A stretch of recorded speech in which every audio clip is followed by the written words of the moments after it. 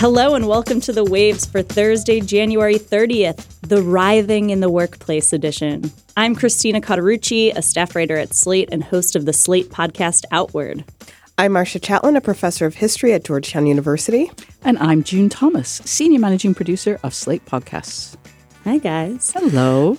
Hello. Unfortunately, Nicole is out this week, so we're going to have to bring the conversation and the discourse extra hard.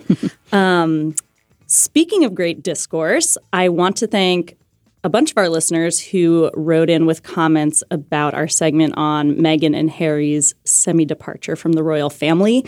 Two listeners actually wrote in with kind of is it sexist questions about it. One person wrote, living in Los Angeles and knowing people who know people.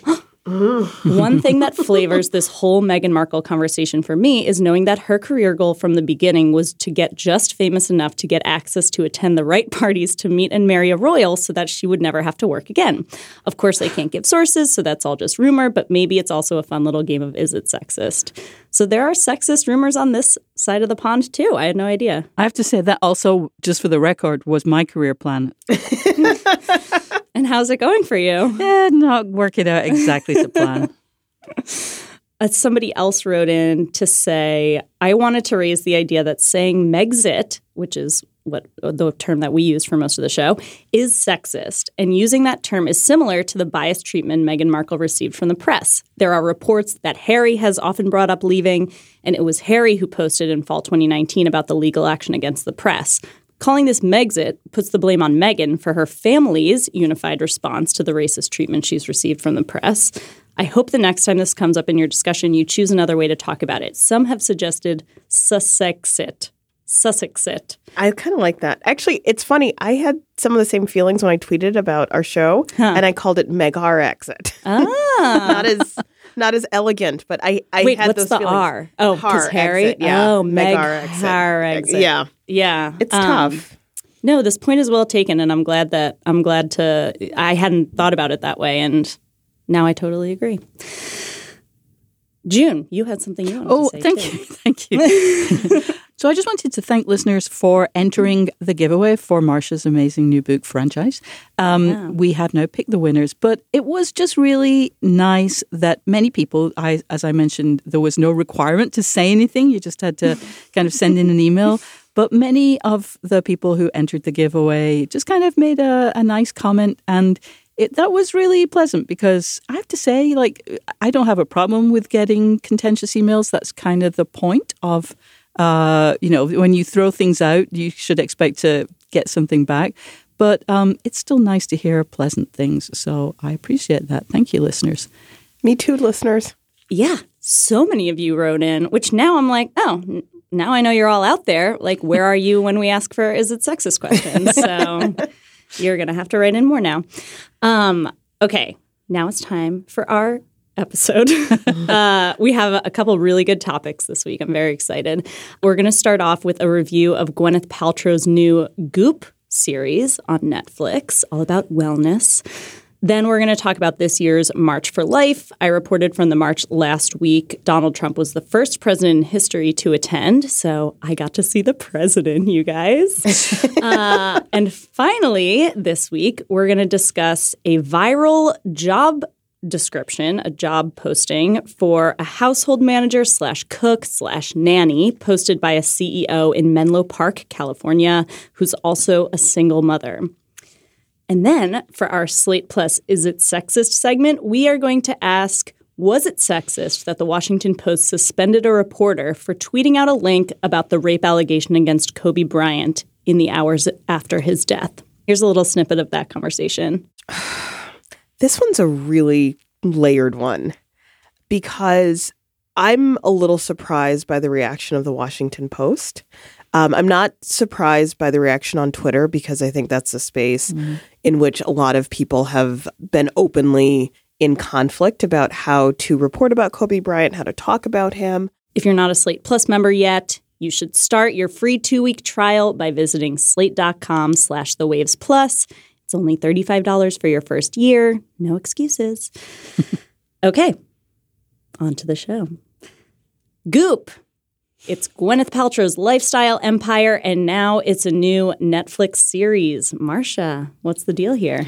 What is the deal here? So, actress turned lifestyle mogul Gwyneth Paltrow has brought the goop sensibility to the small screen in a series about how they determine the recommendations that they make for the Goop brand. So the Goop Lab looks at not only Gwyneth Paltrow's relationship with her staff, but the staff go together on journeys from psychedelic mushrooms to spending time with the expert on female orgasm, Betty Dotson.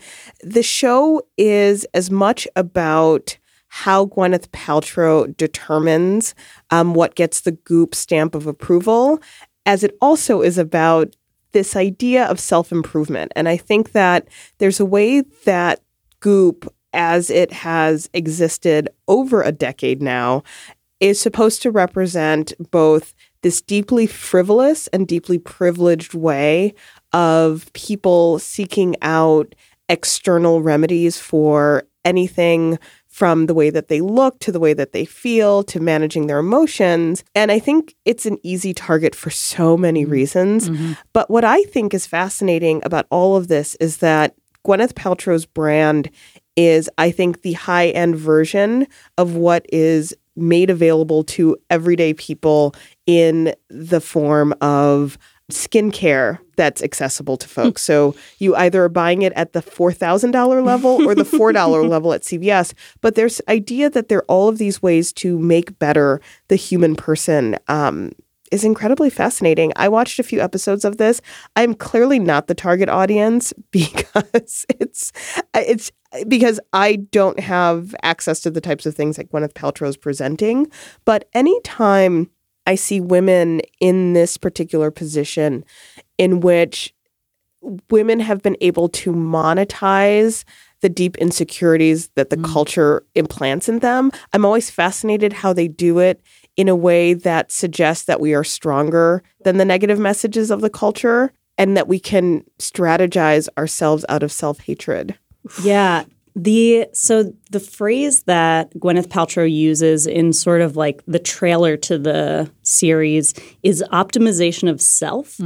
And I found that aspect of the series, putting aside the question of like scientific reliability, which those questions are large and important, I found it stressful just because every episode seemed to tell me like a thing that I should be doing because something was wrong with me.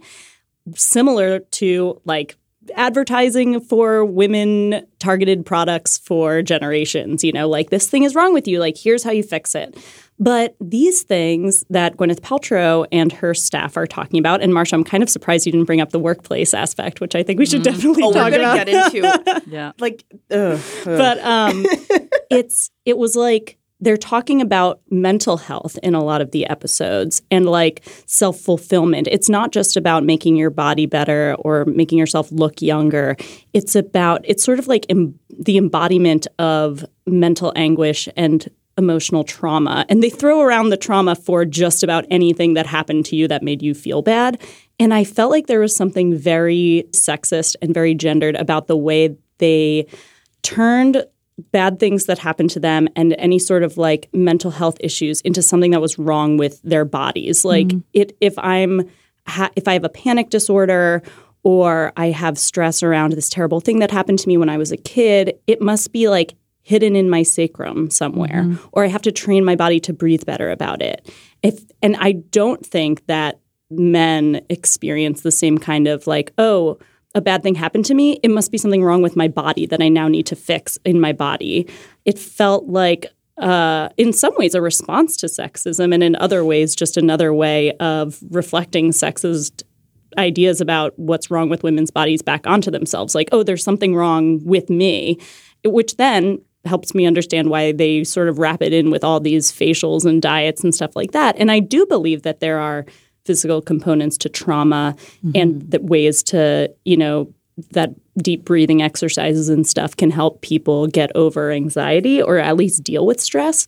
But it's very strange to me that then these same people who are really invested in the notion of trauma living in the body are so anti-psychiatric medication, let's say. You know, these sort of like physical and medical responses to, you know, mental health issues or mental illness or trauma that do exist and do work for a lot of people and are kind of demonized, especially in the first couple episodes of the show.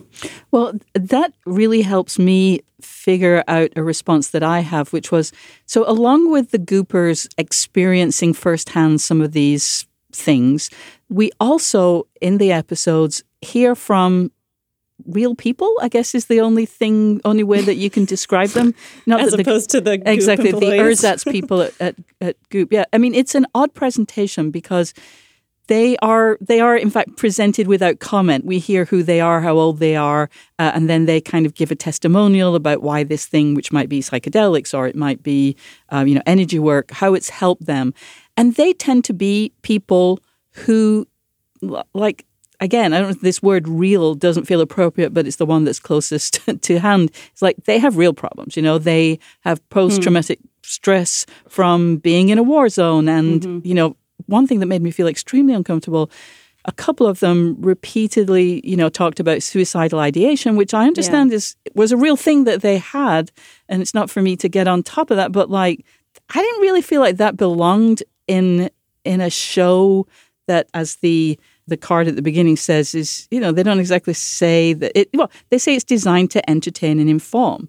And like these people. And check with your doctor before you actually do anything. Disclaimer. Yeah. So that made me feel just uncomfortable, but also that felt slightly dangerous, like not actually dangerous. I don't feel like I need to go pick at Netflix about the way that those quote-unquote real people were used, but it felt like that used was really what was being done to them, because they were again making a testimonial about the efficacy of these treatments, how they genuinely help them in their particular type of pain. And I was like, well, what's that got to do with these, you know, apparently these skinny young people out there tripping in Jamaica, you know, like that there was this disconnect that felt just weird and creeped me out a little bit. Yeah. Well, one of the kind of conceits of the show, and I think of Gwyneth Paltrow launching this company, was, you know, I was acting and I wanted more. And it was this idea that her life as an actor was superficial, but this is deep. And I just want to present that question because I think this idea of her brand is a form of evolution and a kind of maturity, both spiritually and emotionally, while also not aging and also not allowing the body to kind of go through processes that all bodies go through. And so I think the contradiction of her and the way that this show is so polarizing is a good way of thinking about the tensions that exist in this wellness space and how we've substituted this idea of good health for wellness, which is supposed to not put so much pressure on you, but strangely puts even more pressure on you, because wellness in its broad definition gives us more opportunities to fail in achieving it. I don't know. Or is that... I don't know. It's not just going to your doctors for checkups, right? It's experimental treatments. And it's not just getting 8 hours of sleep. It's using apps to like monitor the quality of your sleep. And I don't know if I'm necessarily opposed to all of these things, but I do wonder how taking care of the self becomes an activity rather than a means to kind of enjoy other parts of your life. Yeah. And I think this show was an experiment on whether those, you know, wellness treatments and wellness, you know, self-optimizations make good TV. And I think it doesn't. Yes. I found it incredibly boring, in part because Gwyneth Paltrow, her chief content officer, Elise Lonin, who is, you know, sort of sitting beside her in all the interviews with all the experts and practitioners, who are mostly men, by the way, I feel like they have no like charisma or magnetism or anything that you would expect from people in a like cult of personality business.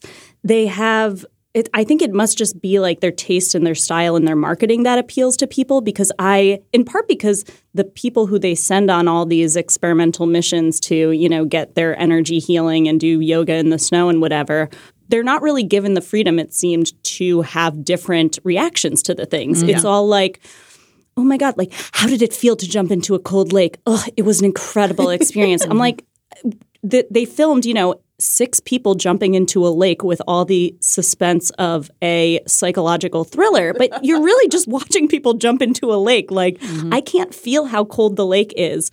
Or, somebody's doing a video diary about what it's like to live on a pescatarian diet, which, by the way, is my everyday diet. And she's like, oh, here I am. It's 8 p.m. I really wish I could have meat now. I'm like, what? This is like creating drama out of nothing. Yeah. And there's nothing more boring than being the sober person watching a bunch of people on mushrooms having an experience completely within their own heads. I'm like, I am not experiencing any of this. I'm just watching people lay on a yoga mat with their earbuds in. Yeah. Do you ever just wish that one of the staffers will just look into the camera and just blink a few times to let you know that they have so much student loan debt, they had to do this show. There are moments where Gwyneth Paltrow is so not charismatic to me. Yeah. To me.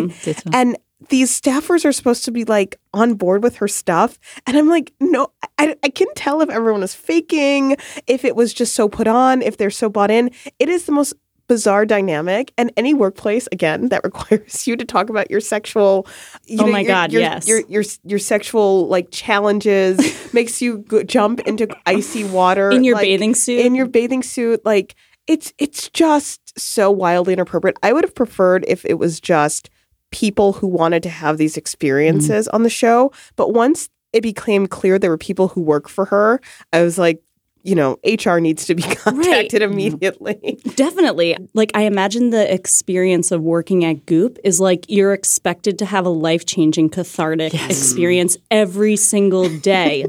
How many times are you expected to get over your panic disorder? When you jump into the lake, it got you over your panic disorder. When you get your energy, you're the tip of your spine touched by a man, that helps you get over your deep-seated trauma. And then maybe when you do your fasting diet, wow, Gwyneth Paltrow felt so weak, but then at the end she felt so strong. How many different transformations can you go through in a week at working at Goop?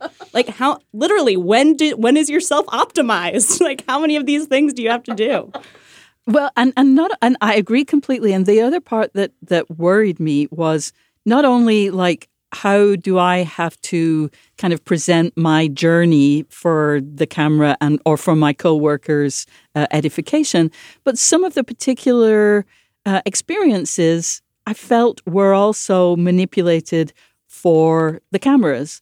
Watching the episode about energy manipulation together, my partner and I came as close as we've come in nearly 23 years to having an argument. And it wasn't over. Wow, humble brag. Yeah, I know, right? Thank you. And it wasn't over that style of healing because both of us have been clients of that particular kind of healing. I'm an absolute believer. I've had that kind of healing much more frequently than I've gone to the regular old doctor. It was about how he effectively was making people spasm. That is not good healing. Making people retch, making people spasm. That's for the cameras. That is not that is not necessary to do that form of energy work. And the argument was over whether it was porny, whether the kind of the arching of the back was supposed to look like they were, having sexual feelings. I did not think it was porny. I think it's just you have a lot of young, skinny people spasming on a couch. It kind of looks that way.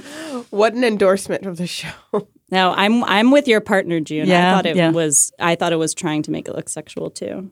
That's interesting, but that was not necessary. I've not been healed by John Amaral, but any kind of energy work that I've had does not lead to that kind of response, and I don't think that's a productive part of that work. And I think that was done for the cameras, subconsciously or otherwise. And that feels don't do that. First of all, you're also giving a bad impression of this particular kind of work because you need to show something. Just having somebody lie and experience it internally, which is kind of how healing works, like that's not very good television. That's why we don't have the people getting massaged channel. You know what I mean? So there were just so many issues that just felt like, and I just didn't feel like I learned anything. As we've all said, like, I think a lot of us are curious about psychedelics in a healing modality, as they put it. Mm-hmm. But I didn't learn anything from just seeing a bunch of people tripping in Jamaica. That just didn't teach me anything. It didn't reveal anything. So I really wanted to come into this segment like, it's so easy to bag on Gwyneth and, blah, blah. And I just didn't want, but I can't not, because this show is a disappointment. I do want to say, because I don't want to only talk about the things I didn't like about the show, there was one segment in the female orgasm episode, which talk about a workplace nightmare. I did like this one part, which had it not been with coworkers, I think it would have been really touching, where they had to massage each other's hands and feet and tell each other what they liked and didn't like, and say like, oh, could you please, massage the back of my hand, or like, that feels good, but can you not do that so much, as practice for talking to their partners about what they like and didn't like in bed. Again, completely problematic, something that you should definitely not be doing with people you work with, but it felt like this is something that I have seen, versions of repeated in other, groups that I've been a part of. And I think it is very valuable. And I would hope that because Gwyneth is a really easy entree for some people into talking about, sexual health and stuff. Like, she's very not intimidating. She didn't even know, allegedly, the difference between a vagina and a vulva. Marsha's kind of rolling her eyes and I don't know if I believe that either. But, for people who really are like, ew, I'm supposed to talk about a vagina, or, like, I'm supposed to look at myself down there. Perhaps they can watch this show and think, okay, like, here's a way that I can experience something that not only is actually possibly valuable to me, but also doesn't cost anything. Yeah. I can practice talking to my partner about things that I like and don't like, and I don't have to spend, thousands of dollars to travel to Lake Tahoe and have a, man who looks like the Life Aquatic dude tell me to jump in a lake. Well, on that note, listeners, I would love to know if you guys have watched this show or if you've tried any of these healing modalities, and I'd love to hear about how you thought they were portrayed on the Goop Lab. Our email address is thewaves@slate.com. All right. The March for Life. It's an annual rally and protest that has been held every year since Roe v. Wade was decided in the 70s. It's a gathering of anti-choice people, including many, many religious schools and church groups, who come and lobby Congress and listen to some speeches from clergy and activists, and usually a few members of the House and Senate. I've been to report on it a couple times. The last time was, I think, 3 years ago, just after Trump's inauguration in the Women's March. At that rally, Mike Pence came. And at the time, he was the highest-ranking person in the U.S. government to ever show his face and speak at the rally, definitely the first sitting vice president to attend. This year, Trump did them one better, not to be shown up by Mike Pence, and he showed up himself to give a speech.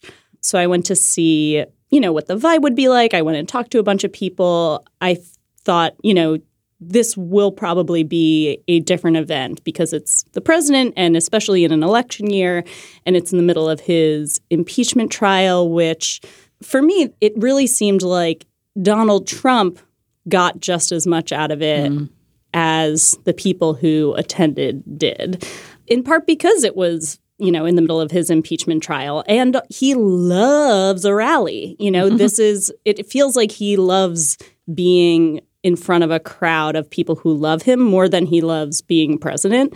That's probably a really non-controversial opinion. I think it's pretty obvious. And, I think it felt really good for him to just pop down a couple blocks from his house and see thousands of people who were all chanting his name and holding posters with his face on them, which when I went 3 years ago, there were people with Trump hats and, people who were pleased about Trump. I talked to a bunch of people there, too. But there was a lot more of the vibe of, I don't like everything he stands for, or I don't like, the person he is. He's not my favorite, but I think he's going to be really good on abortion issues. And, I'm really optimistic. Maybe this is the last march we're going to have. People were really concerned about the Supreme Court. And, because at the time there was a vacancy on the Supreme Court that Republicans had stolen from the Obama administration.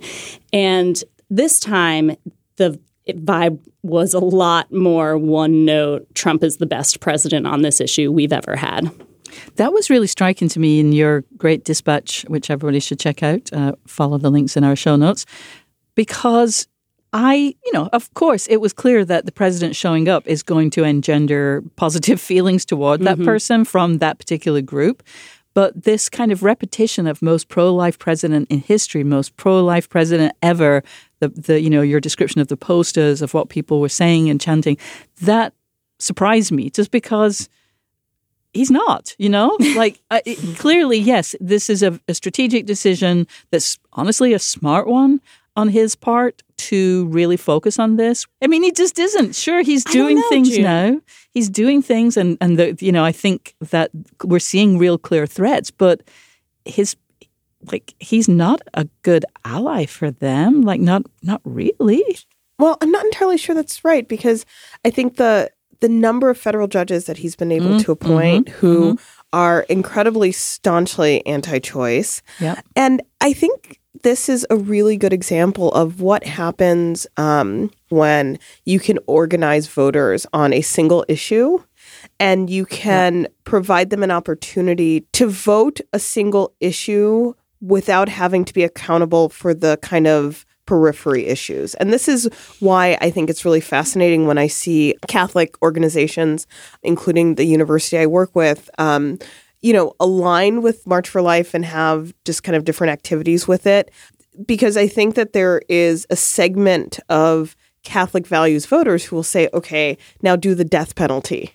And then you start to see the kind of collapse of the kind of pro-life, broadly defined tent. And so I don't know if he is the most pro-life person to ever exist, but in terms of being able to capture the White House through federal judges, through the Supreme Court, and through his alignment with evangelicals, I guess they're right. The tone of it, the most ever, is just how he's the most winningest president and he's the most intellectually stable genius president, right? Like it's part of the rhetoric.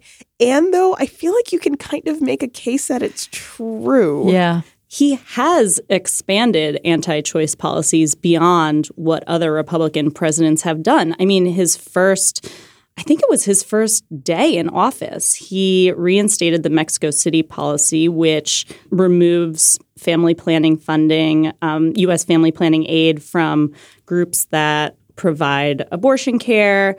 But he also expanded it.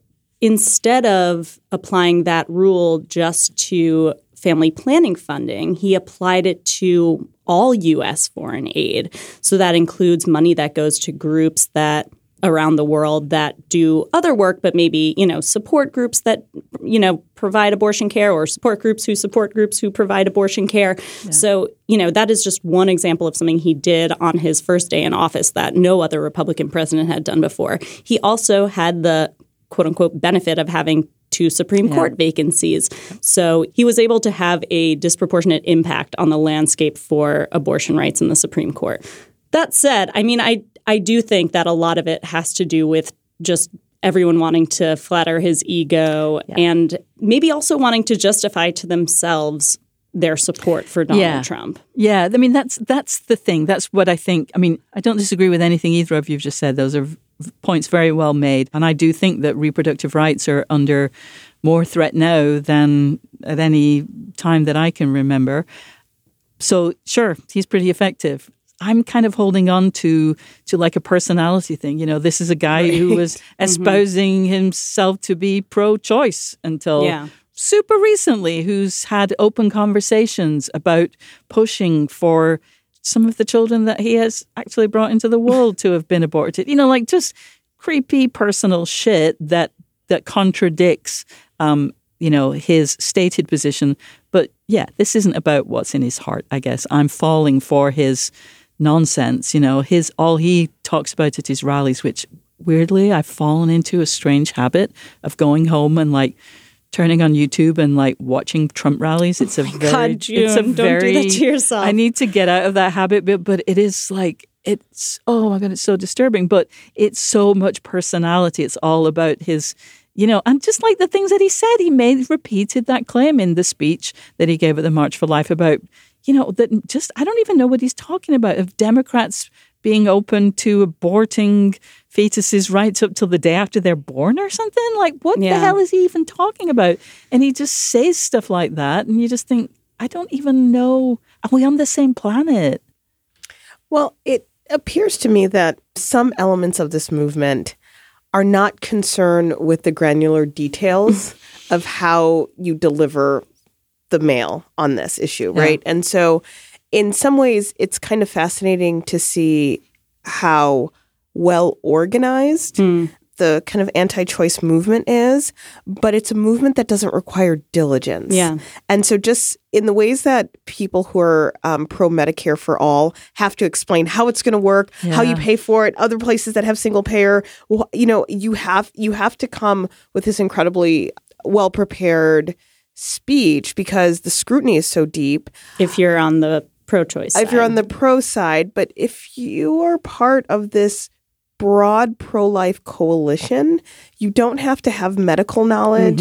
You don't have to have clarity in how state policy affects access. You don't really have to know much about pregnancy or abortion in order to leverage yourself as an expert. And some of it is because it has this intersection of an issue that operates around religious moral conviction and politics together. And so when you put those two forces together, facts, Trump's dossier on the issue, his thoughts about it are all collapsed. But I think that this is emblematic of the entire movement, because if the goal is ending abortion at all costs, then the mechanism doesn't have to be strong. And I don't know if we have a lot of political issues that are able to rest in that space. I think what you said, Marcia, about, the ending abortion at all costs really came through for me when I was there, in part because there are so many clergy members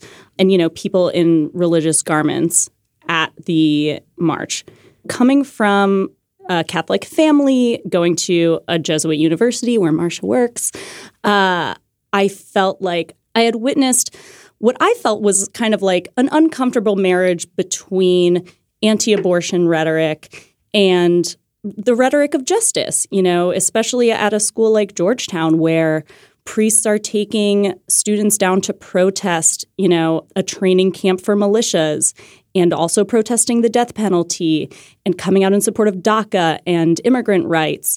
To go to this rally and see priests and nuns, or people I perceived to be priests and nuns based on what they were wearing MAGA hats, cheering for Trump, pumping their fists, screaming 4 more years, was incredibly disturbing to me. And I don't know why I expect, clergy members and other people of faith to have a little bit more, I guess, moral clarity or moral consistency on issues of politics. But I think I did expect that because it did disturb me when I was there. The other thing that I found really interesting was the co-optation of the rhetoric of progressive movements. So, and in that, I think you can see what really scares these people. So you see a lot of signs that are like riffs on Black Lives Matter, unborn lives matter, Black babies matter. By the way, it's all white people holding these signs. There's also a lot of talk this year. The theme was women's empowerment because it's about to be the 100th anniversary of the 19th Amendment, which gave women the right to vote. It's a common myth among the anti-choice set that the suffragists were all vehemently anti-abortion, which there was a very good piece in the Washington Post this year that sort of disproved those myths or, explained them and called them into question. And also, I kind of don't care what the suffragists thought about abortion, to be perfectly honest. But besides that, there was a lot more talk about feminism this year, where in the past, there's always been a group called Feminists for Life and other people who say, like, I'm a feminist and I support women and I support fetuses, or like, I'm with her, pointing to a picture of a fetus. But this year, the term feminism was all over the place. I think we're reaching a point, not with everybody, but with a significant portion of the anti-choice movement where the term feminism has become diluted so much that they're ready to claim it and use it in, support of the idea that the anti-choice movement is supporting women's empowerment. Wow. Well, if you had to describe your impression of the rally in one adjective, what would it be? I would say hopeful. In what way? It was a very joyous event. And there were a lot of, it didn't provide me with hope, but I think it provided a lot of people there with hope. I think it functions as a validation of culture as much as it's a rallying point on a single issue. So, in past years, there's been like a little bit of a mournful element to it, especially when Obama was president. And, there's always the very solemn, like, all these babies have died, blah, blah, blah. But I think this year it was a lot more, thinking about, there were like big cheers for Kavanaugh, even more so than Neil Gorsuch. People are thinking that the movement is about to reach like the height of its power. Wow. That is sobering. All right. That's about all the time we have for the March for Life. Listeners, do you think Donald Trump is the most pro-life president of all time? Send us an email, thewaves@slate.com. All right. Our last topic for this week, a job description that went viral. That's a sentence I don't say too often. June, tell us about this job posting. Indeed. Well, in 2020, the way you know that something is really juicy, not necessarily big or important, but a story that people are really interested in, is when it's being eagerly discussed in multiple Slate Slack channels. And late last week, a job posting for a household manager / cook / nanny in Silicon Valley earned that distinction. Now, usually at media enterprises, the job ads that get most scorn are the ones that basically want someone to do every job at a small local newspaper for an annual salary of like $10,000 and no benefits. But this wasn't one of those. In fact, it was a pretty sweet gig. This family has other staffers. They also have a housekeeper, an au pair, a property manager, and a gardener / handyman in addition to this new hire. It seemed like the reason that people were obsessing about this job listing was the specificity. It was more than 1,000 words, and the job description involved things like assist 10-year-olds with light homework in long division, subtraction, and writing, play math games with them, such as how much fish should we buy today for 5 of us, and how long will it take us to drive in the snow if it's 150 miles and we go 50 miles an hour. I should say that the job is to kind of work with 2 10-year-old twins. There was information about allergies, no cow and goat dairy, chicken eggs, green beans, or watermelon, and a lot of discussion of various kinds of vacation activities that need to be coordinated. And the job listing mentioned that the applicant can bike around town with 10-year-olds, can throw balls and do calisthenics, and generally play and roughhouse with kids. And the thing that actually kind of broke my heart, quote, has room in their hearts to love the kids and the mom, has a high capacity to be loved by them. So I think there was both, it was, again, the specificity, the kind of slightly deranged variety of tasks. But I love specificity. I think there's nothing more soothing than clarity. And I think there was also an element of like, this job doesn't seem exploitative.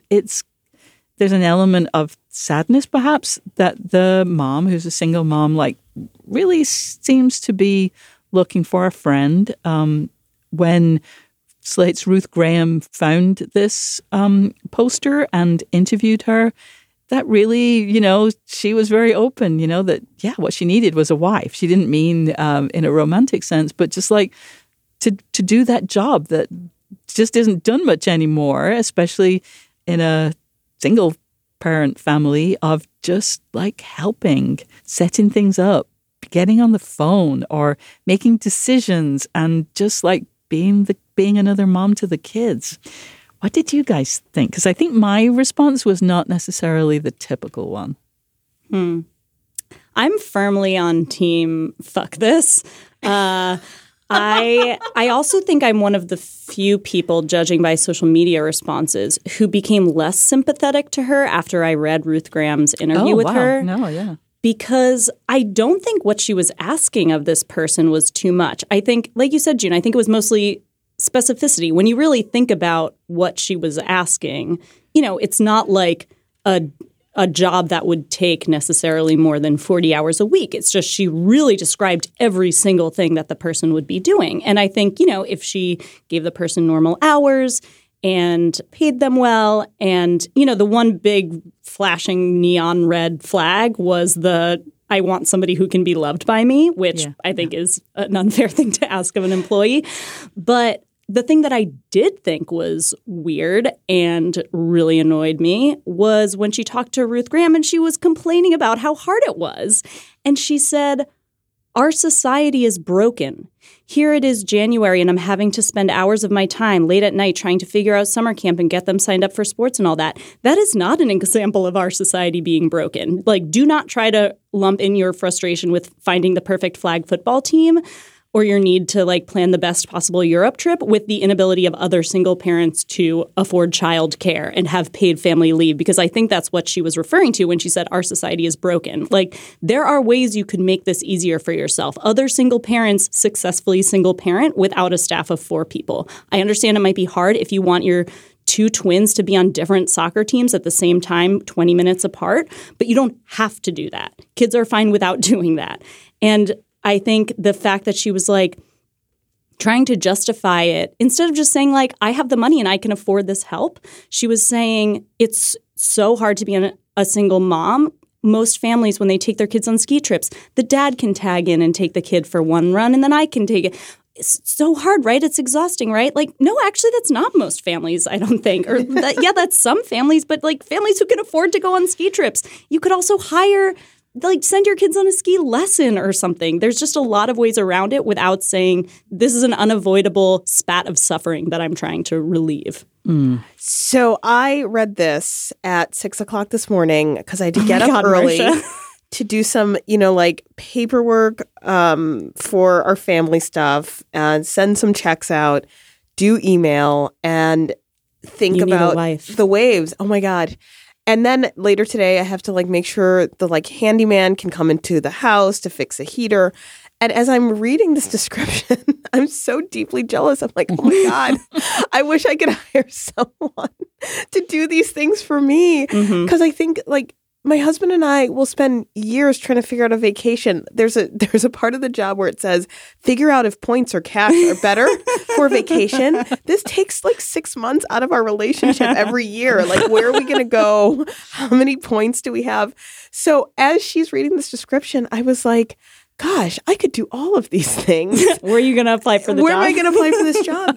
All of this is to say that for people of a certain class, overwhelmed is the kind of dominant mode in which we communicate with each other. I'm guilty of it.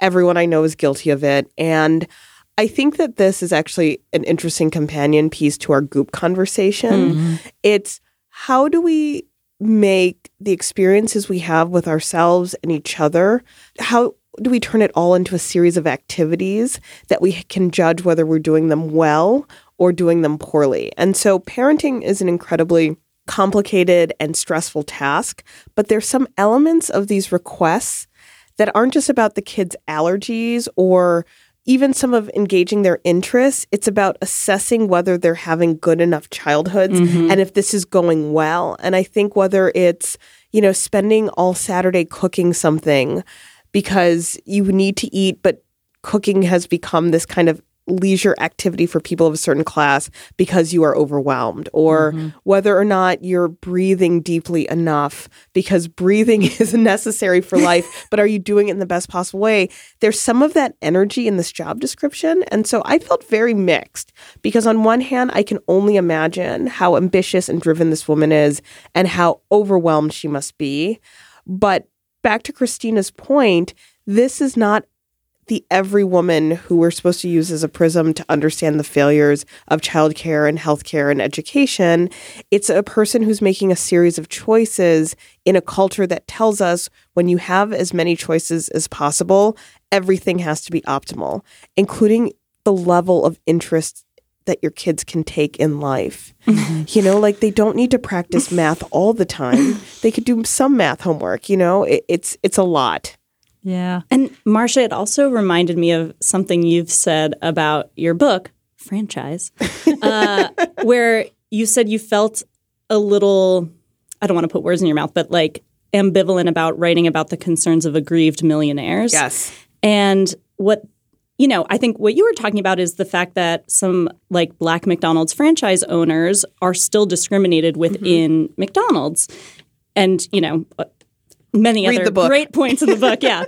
But what this woman wanted to say she was showing us is that money can't buy you out of sexism or the, failures of our capitalist society.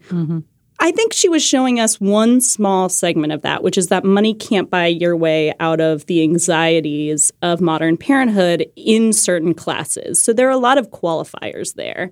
She also said, this is sexist. People wouldn't have been outraged by this post if a man had posted it. I'm not sure I believe that. I think they would have also said like, oh, this person is looking for a wife, which I really think the I need a wife formulation needs to die because I think we should be in the business of divorcing these kinds of expectations from wifedom. She also makes clear that she wouldn't really consider a man for the role. First of all, calling it a wife. And then she also talks about I don't want a nice grandmotherly baby nanny, I need someone who can snowboard. Also, this is it's already physically demanding dealing with 2 10-year-olds. She wants this person to be able to river swim, which I guess is important for safety reasons. No, she wants them to like river swimming. Not only do you have to go on vacation with our family, you have to have fun doing it. Well, this is tethered to a very long history of domestic help being perceived as a member of the family from one angle, and then the domestic helper having all sorts of hot takes on the family that they can't share. And so there's something about this, it is deeply intimate for a person to take care of another person's child or an elder. I get that, but there's something about this, the capacity to love me. I'm going to mount a slight defense of this woman because, and this job ad, because okay. One thing that Ruth's interview pointed out that this was not intended to be a public posting. She was using a search firm and she, and this was something that she had written to help them because she wasn't getting the right kind of candidate and it was accidentally shared. And I do think there's an element of sexism in the kind of the glee that people took in the breaking down of the tasks. And also in part, I suspect, because people are like, there really is a lot. Yeah, look at this. There's this person who's done this work to break down this excruciatingly detailed job description of an extraordinarily privileged woman's family. There was a glee that was taken in that. I do think, too, that sure, this woman is so privileged. This is so atypical. That we weren't all descending on Slack channels to talk about the terrible situation for the vast majority of people and their childcare options and lack thereof. Stipulated.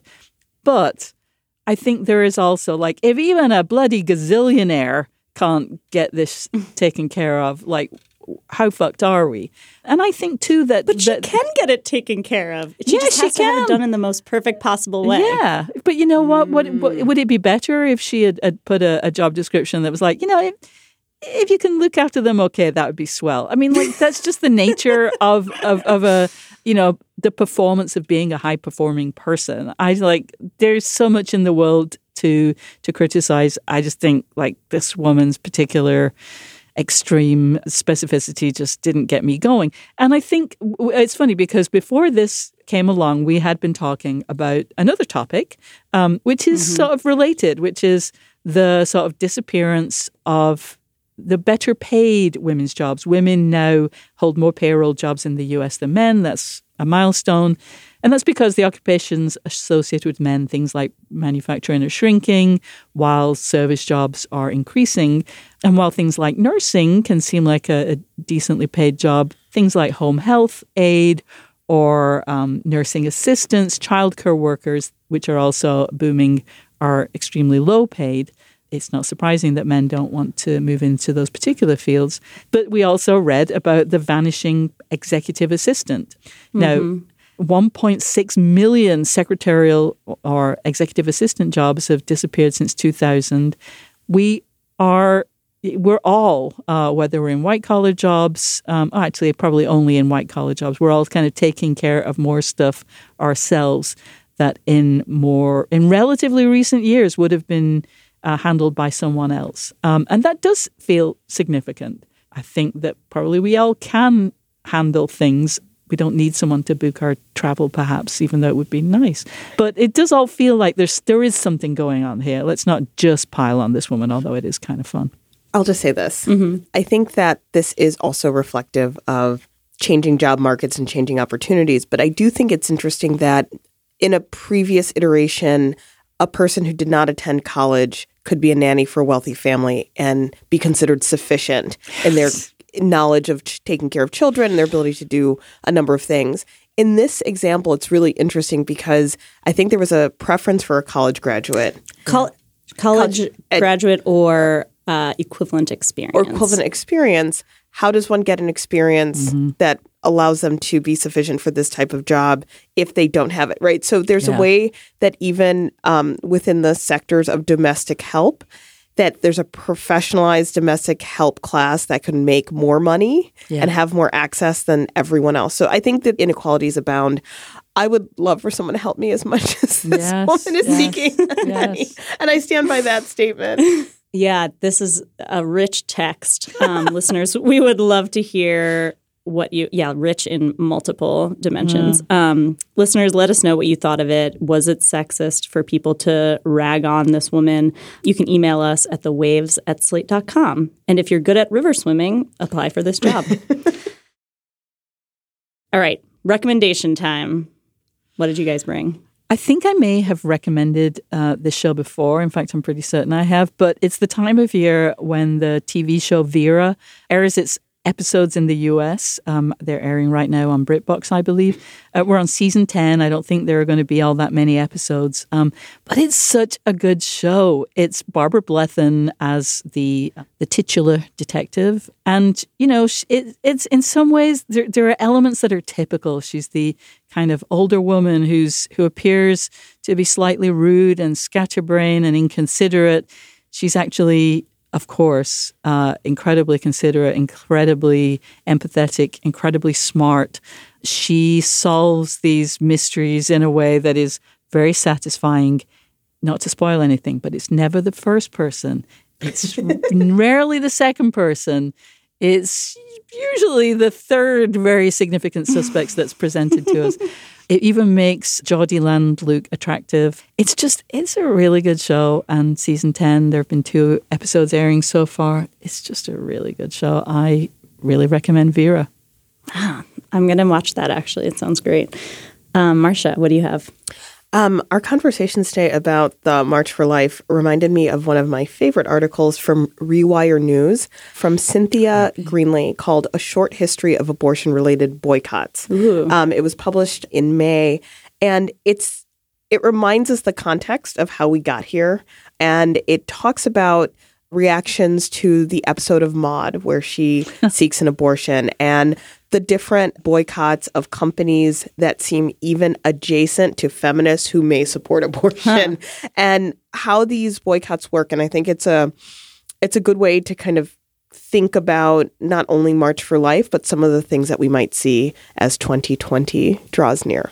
Yeah, that's really interesting. I'm going to recommend a column in the New York Times by Michelle Goldberg, a former Slate columnist. It's called "The Darkness Where the Future Should Be." It is a really beautiful and thoughtful piece about the way people in 2020, particularly progressives, have an increasingly dark vision of the future, which could possibly hamper motivation for creating the better world that we used to believe could still come to pass. So Michelle Goldberg talks to William Gibson, who's a science fiction writer, creates sort of near future dystopias and thinks about the way that technology and capitalism will sort of influence society in the future.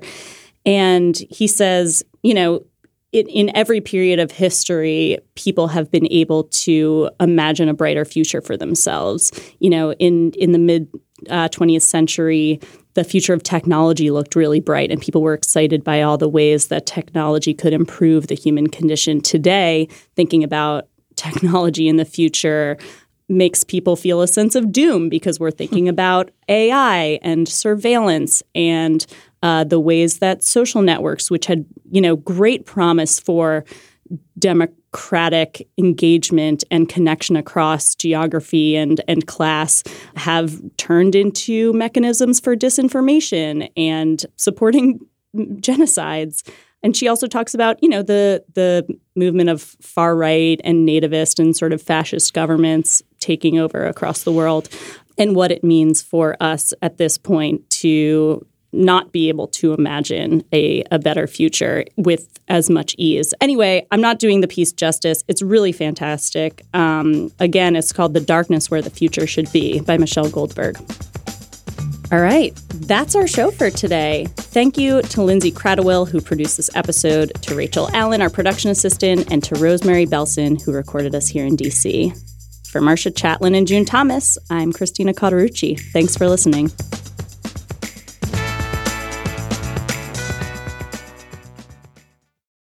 This is the story of the one. As a maintenance engineer, he hears things differently. To the untrained ear, everything on his shop floor might sound fine, but he can hear gears grinding or a belt slipping. So he steps in to fix the problem at hand before it gets out of hand. And he knows Grainger's got the right product he needs to get the job done, which is music to his ears. Call, click Grainger.com, or just stop by. Grainger, for the ones who get it done.